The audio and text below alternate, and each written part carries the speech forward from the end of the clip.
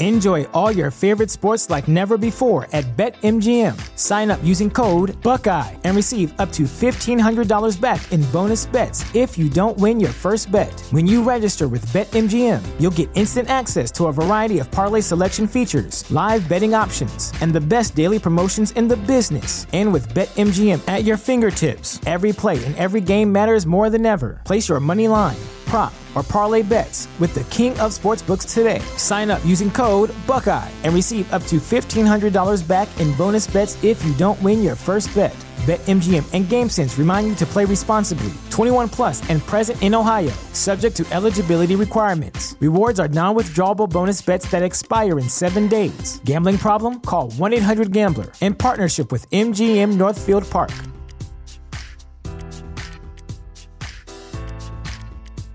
Who would have thunk it? The Bears 4-1. Don't sit there at home and say, I thought the Bears were going to be 4-1. I thought that Nick Foles would replace Mitchell Trubisky early in the season. In fact, I thought, Carm, that Foles would start week 1, even though there wasn't training camp or anything. But hey, that's where we're at. And I'm optimistic. I'm going to have Kevin Kaduk from the Midway Minute, who does great work. You should check out the Midway Minute on the podcast today. But defense coming up. Foles having some awkward moments, and maybe we need to lower our expectations, but yet those expectations are still higher than Mitchell Trubisky expectations. I think that's fair. Interesting stuff elsewhere, too. The Blackhawks moving on from Corey Crawford. I didn't really see that coming. I figured Crow would be back here for at least one more season, maybe 2, on a team-friendly deal. Let him retire a Blackhawk, but not to be. And the baseball playoffs, sure, the Cubs and the White Sox are both eliminated. But the way these playoffs are going makes me kind of look closer at the way the playoffs ended for both the Sox and the Cubs. Without further ado, by the way, please give a rating, 5 stars. I appreciate it. Kevin Kaduk, after this Bears mini little montage on DeWindy City. Showtime. Santos got it. Bucks playing without Godwin, without Watson. 4th down and 5. Brady, pass is broken up, incomplete, and the Chicago Bears are going to take over.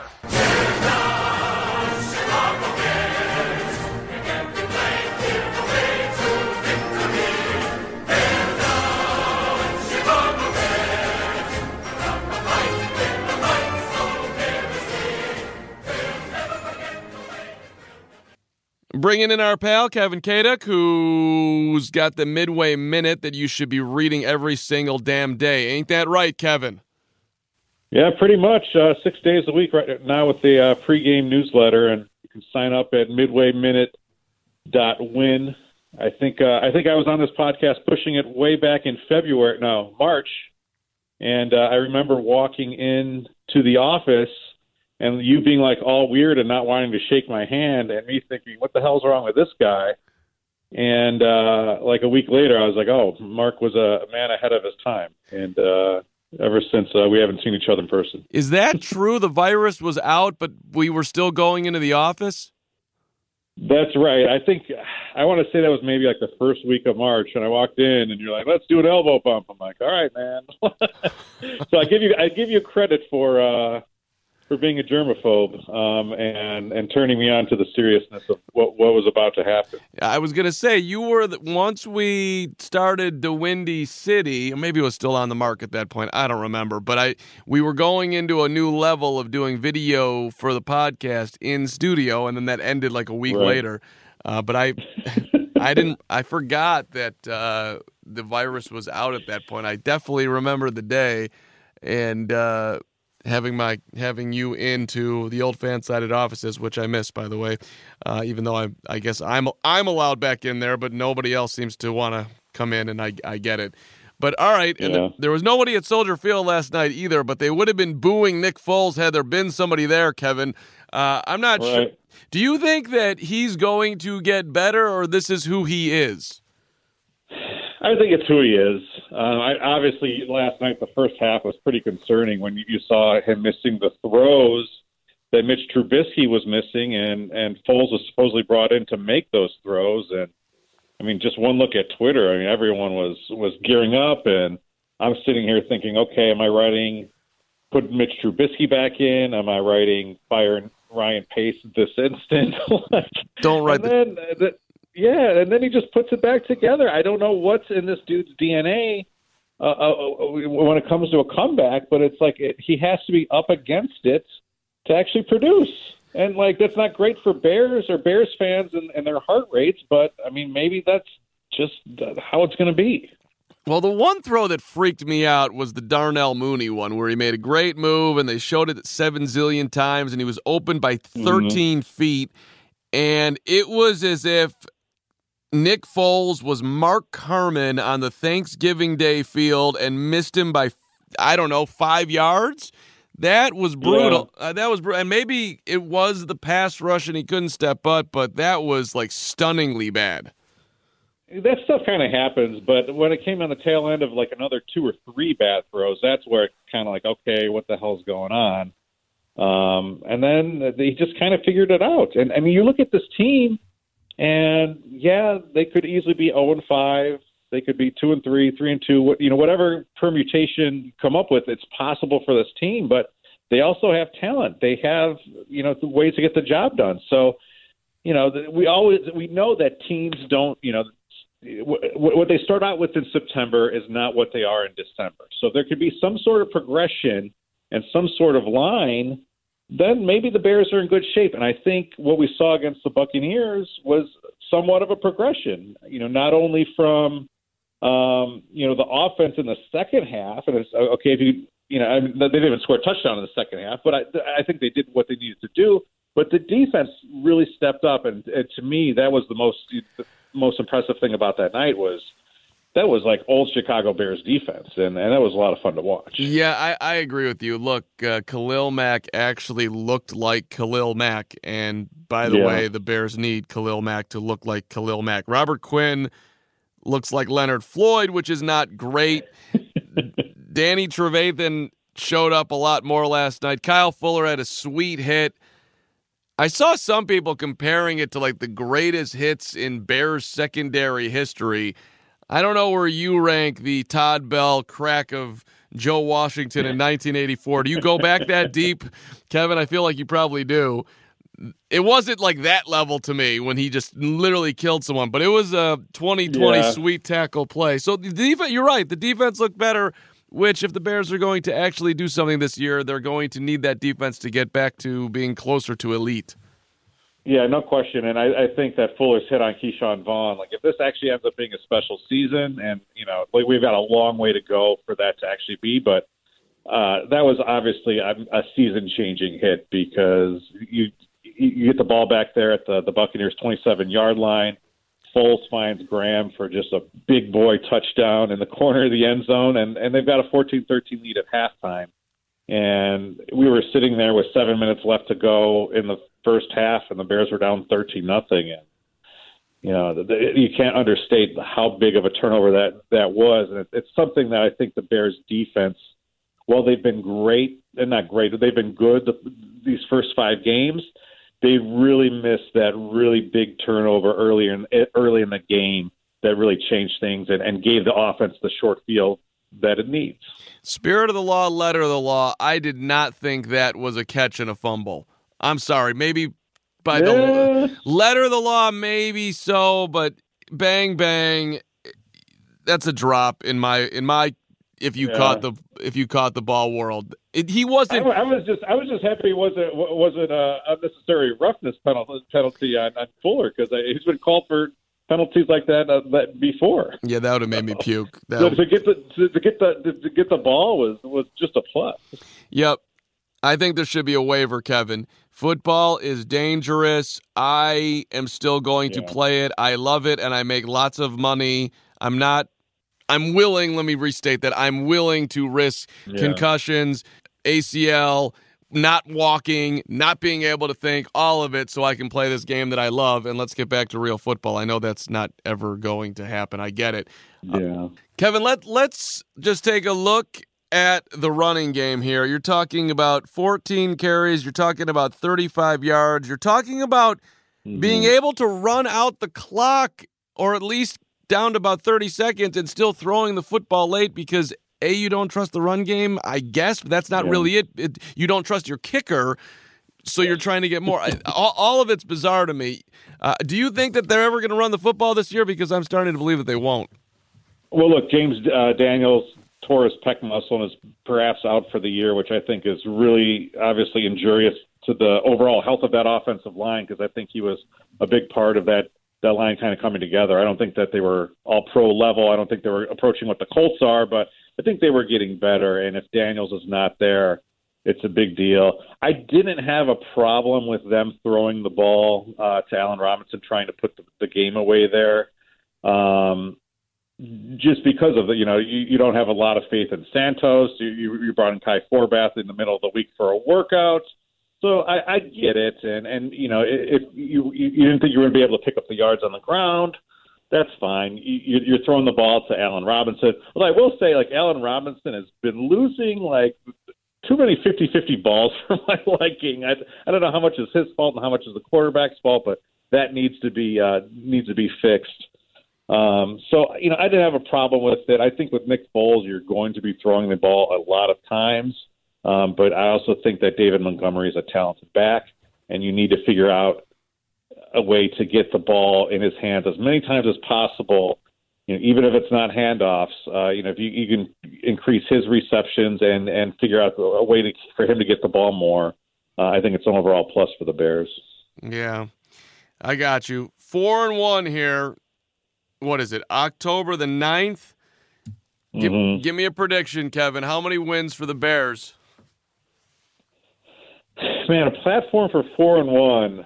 Right now, 538 has them at 74% odds of making the playoffs. And remember that 7 teams per conference get in this year. So I think it's good. At the beginning of the year, I went through and this was back in April and May when I think everyone was a little bit more optimistic or whatever. I had them at 10-6. You still got the Vikings twice. You got the Lions out there. Maybe you get a split against the Packers. I'll say 10-6. Why not? It's Victory Friday. I'm feeling optimistic. 10-6, I will be happy with, and that will get you in the playoffs with 17. I'm way more optimistic now, even with some of the things we're saying. But look, Nick Foles, fine, not perfect, not close to perfect, but still an upgrade, at least in my mind. The defense has been rough, but I do think they are starting to get there. The Mac thing, I think, feels huge. And he was off the injury list for the first time all season, so maybe that's a good sign. I don't know. And by the way, they just got through a Thursday night game, so he has all the way till next Sunday to heal up. I'm optimistic here, Kevin. I think they're in the playoffs. I would lay my calm $5 down that the Bears. Are you willing to push it to 11 or 12 victories? No. Okay. But I feel good with 10. I think 10 is okay. I think 10's happening. I do. I think that's solid. Yeah. All right, let's spray around here a little bit. Corey Crawford, the Crow Man, apparently an emotional conversation, according to Stan Bowman yesterday. Bowman, the Blackhawks GM, telling Crawford that you and us are done. Let's have a breakup at 35. You will go play elsewhere and make money. And thank you, by the way, for 260 wins, 2 Stanley Cups, and back-to-back 30-win seasons. The first Blackhawk goalie to do that since Ed Belfour, all of it. Your favorite thing about Crow? I always just kind of like his personality. Goalies have unique personalities. Some are prickly, some are weird. I think Crawford was kind of a little bit of a mix, kind of leaning a little bit more towards the weird side. But, I like that he always stood up in the face of criticism. I think that Chicago hockey fans, the Chicago casual hockey fans really like to look at the goalie and turn it into like a Bears quarterback situation, and either the guy sucks or he's great.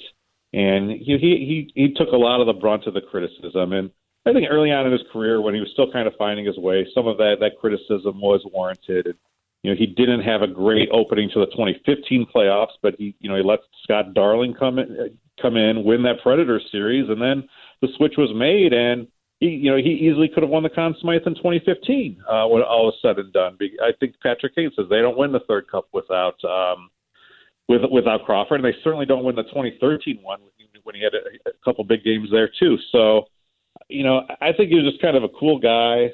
He had his share of issues, his share of injury issues, but he was a Blackhawk, and I think kind of when all is said and done, he's never going to get the recognition that a Kane, a Taves, a Keith, a Seabrook gets, but he's right there. And I think just as important as anybody else with hanging two of those three banners. So I think it's kind of a sad day to see him go. I'm not sure that it had to happen.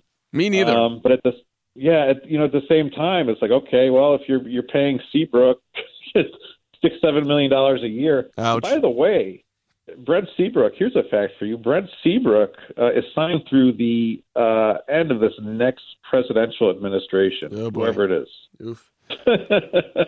So when you make decisions like that and you're paying Andrew Shaw and you're paying Brandon Saad for whatever it is he does, this is the decisions that need to be made. And I think a lot of people who still haven't been brought over to Crawford's side, and I'm not exactly sure that those people still exist. That almost feels like a little bit of a straw man argument for me, for something for Hawks fans to just kind of complain about on Twitter.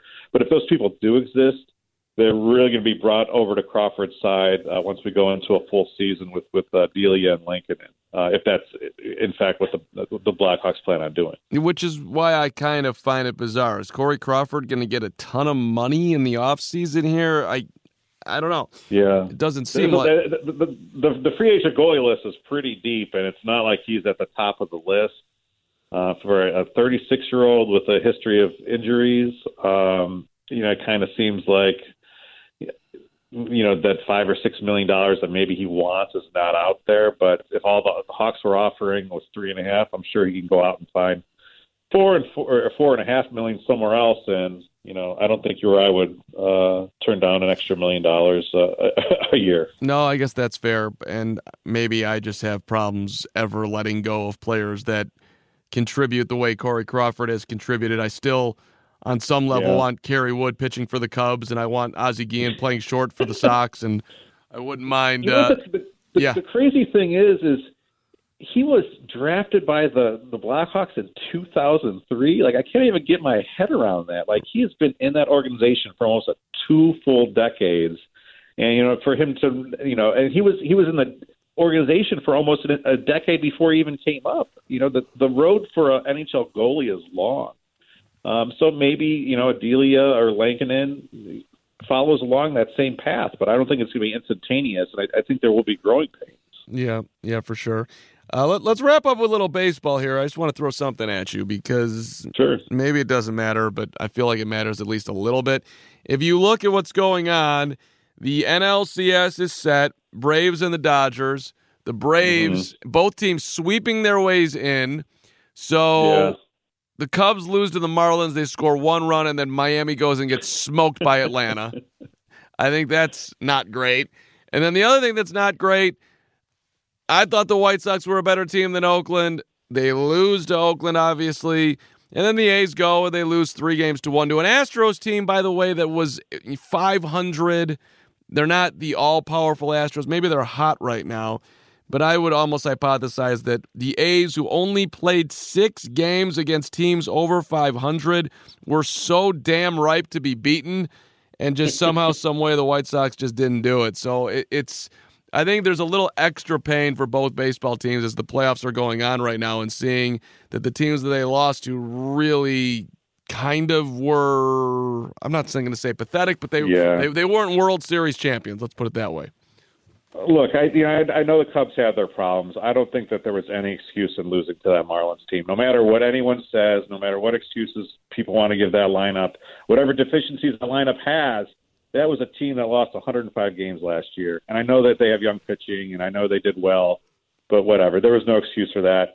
The White Sox series kind of felt like a coin flip. I really felt like going in, to this postseason, this wasn't the White Sox year, just because you could see that they just didn't quite have the pitching. I don't know how you go into 4 rounds of playoffs with 2 starters, and then you're bringing out Tommy McBullpen for the third decisive game. Like, how are you possibly going to win a World Series that way? It's not going to happen. That's fair. Yeah, it's disappointing that you fell against the Oakland, but I think that last game was a coin flip, and it happens.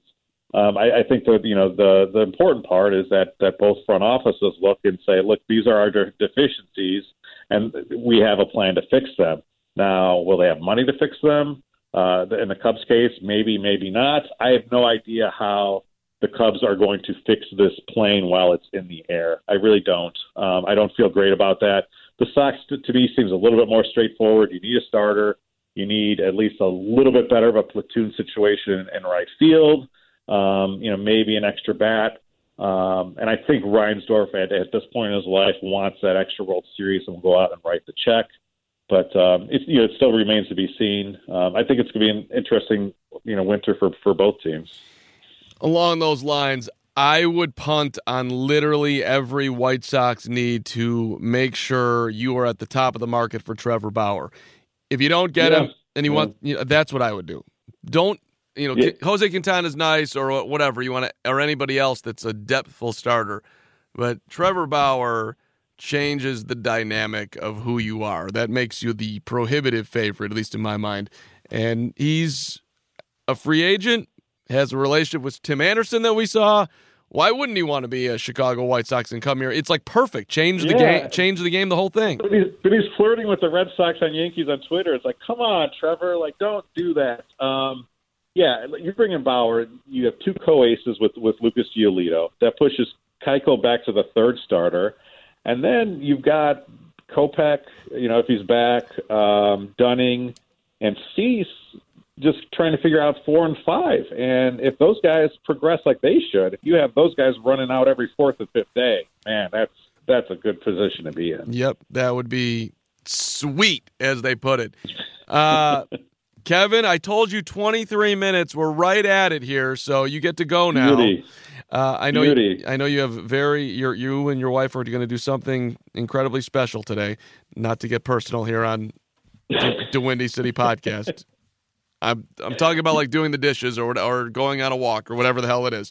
So we're going to take a deep breath after all this e-learning and do something good with our kids. There we go. I don't know what you're talking about, Mark. There we go. All right, everybody subscribe to the Midway Minute, or we will hunt you down and beat you up. And by the way, do the same thing for the Windy City Podcast. Give a rating. Tell me how much you love this podcast. Give it 5 stars. I can't accept anything else. Otherwise, my ego will be bruised and I won't be able to go on. So thank you so much for listening. Kevin, thanks for being on, brother. Thanks, Mark. Appreciate it. All right. When you need mealtime inspiration, it's worth shopping Kroger, where you'll find over 30,000 mouth-watering choices that excite your inner foodie. And no matter what tasty choice you make, you'll enjoy our everyday low prices, plus extra ways to save, like digital coupons worth over $600 each week. You can also save up to $1 off per gallon at the pump with fuel points. More savings and more inspiring flavors make shopping Kroger worth it every time. Kroger, fresh for everyone. Fuel restrictions apply. When you need mealtime inspiration, it's worth shopping Kroger, where you'll find over 30,000 mouth-watering choices that excite your inner foodie. And no matter what tasty choice you make, you'll enjoy our everyday low prices, plus extra ways to save, like digital coupons worth over $600 each week. You can also save up to $1 off per gallon at the pump with fuel points. More savings and more inspiring flavors make shopping Kroger worth it every time. Kroger, fresh for everyone. Fuel restrictions apply.